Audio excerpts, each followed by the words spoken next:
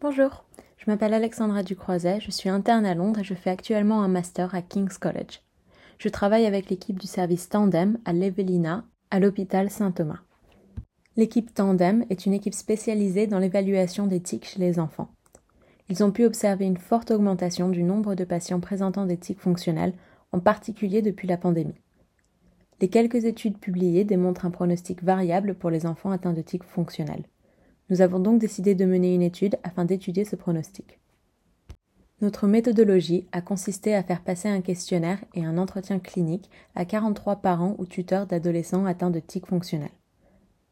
Notre critère de jugement principal était l'évolution des scores des adolescents sur l'échelle d'évaluation globale des enfants, connue en anglais sous le nom de CIGAS. L'échelle CIGAS est utilisée en pratique clinique pour mesurer la capacité fonctionnelle et le bien-être général des patients.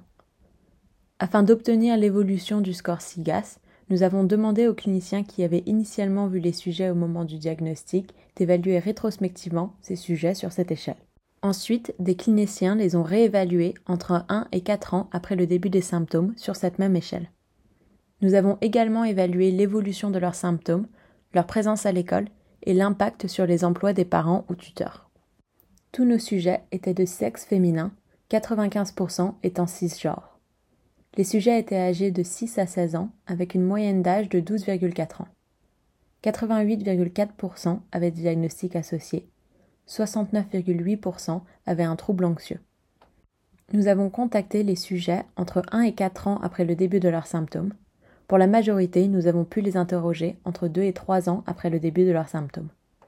Le délai moyen entre l'apparition des symptômes et le diagnostic était de 1,2 ans, avec un écart type de 0,8 ans.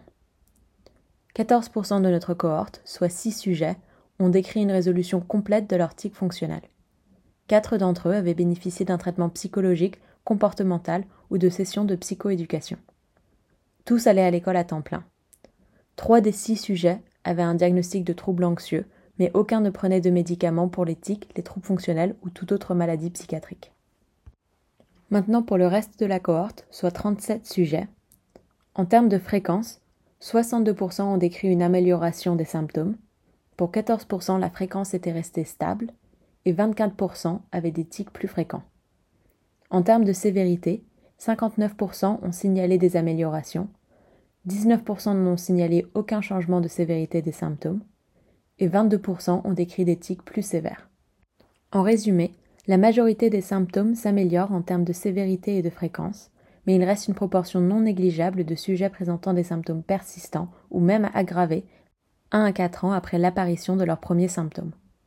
À noter que 62% ont déclaré que le pic de leurs symptômes était avant le diagnostic. En termes de capacité fonctionnelle, nous avons étudié l'évolution des scores des adolescents sur l'échelle CIGAS.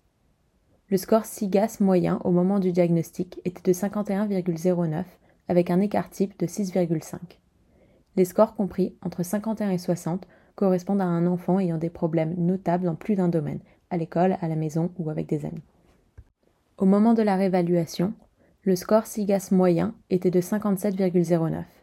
Cela reste dans la fourchette d'un enfant ayant des problèmes notables, mais l'écart type pour cette cohorte était de 16,9.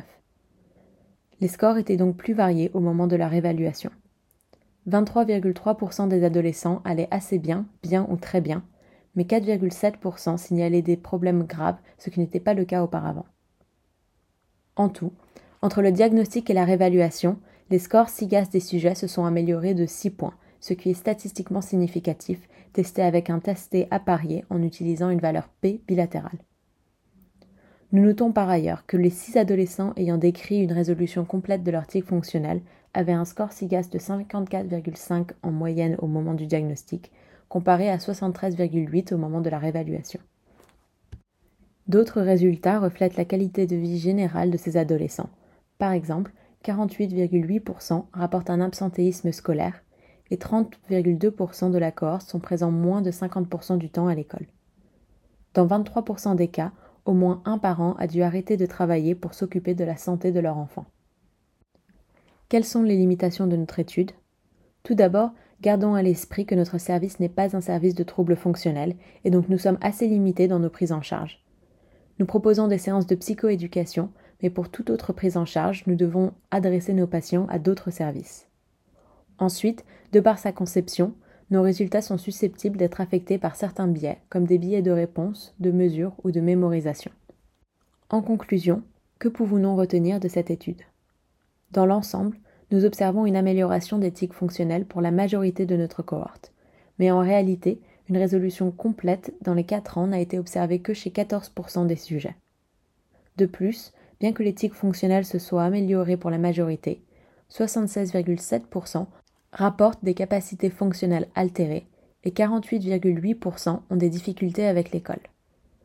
Avec une analyse plus approfondie de nos données, nous étudierons la pertinence des différents traitements et nous inspecterons si les délais pour établir un diagnostic ont un impact sur l'évolution des symptômes.